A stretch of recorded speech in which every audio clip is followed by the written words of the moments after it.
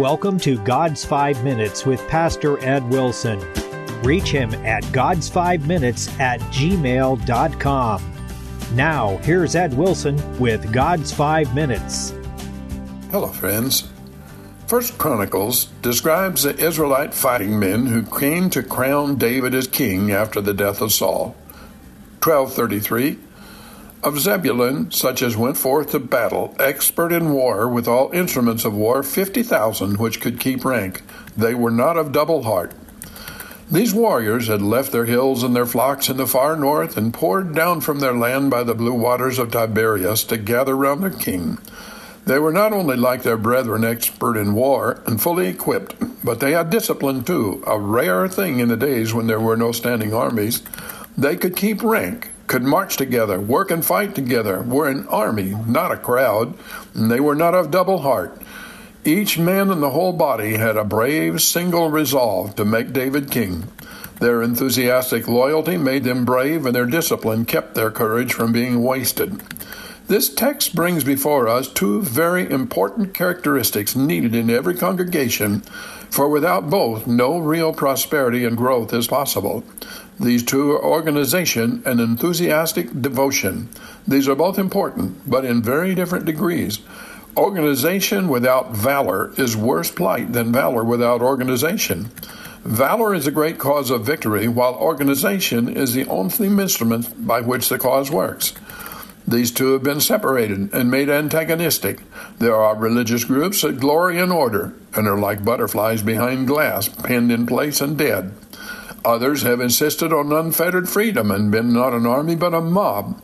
The true relation, of course, is that life should shape and inform organization, and organization should preserve, manifest, and obey life. There must be a body to hold a spirit. There must be the spirit to keep the body from dying. Biblical Christian valor, zeal, commitment today begins with personal contact with Jesus Christ, just as it did when he was choosing his apostles. One he called from the tax gatherer's table, another from the ranks of what we would today call conspiracy theorists, several from among fishermen. Each had his individual call, a place in the gospel work specifically chosen for him by Christ. It is he who sets the members in the body as it pleases him. After Pentecost, the gospel was spread, not by the means of ecclesiastical synods and committees, but by individuals fleeing persecution at Jerusalem and doing what came naturally wherever they went, preaching and teaching about Jesus. The Holy Spirit was the only central planning entity. The New Testament indicates that the experience of the Holy Spirit can qualify anyone to have anointed witness and worship service, and out of it by their individual leadings. But valor and freedom are not everything.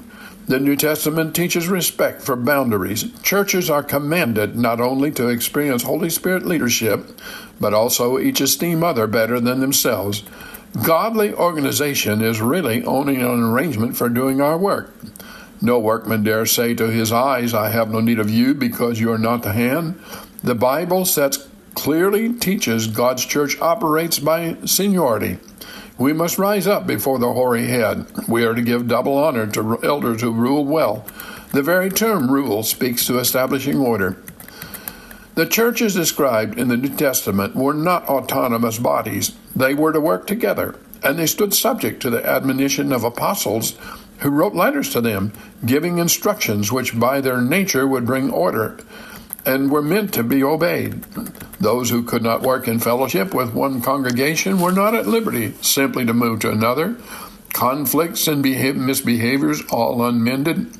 Lack of godly organization so very often is simply a matter of people failing to observe the bounds of propriety.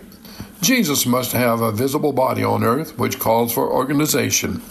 He also intends to make that a brave and valorous body in the earth and himself to be the leader of it. Have you talked to him today? You have been listening to God's 5 Minutes with Pastor Ed Wilson. Reach him by email at godsfiveminutes@gmail.com. Tune in next time to hear more encouraging thoughts from God's Word on God's 5 Minutes with Pastor Ed Wilson.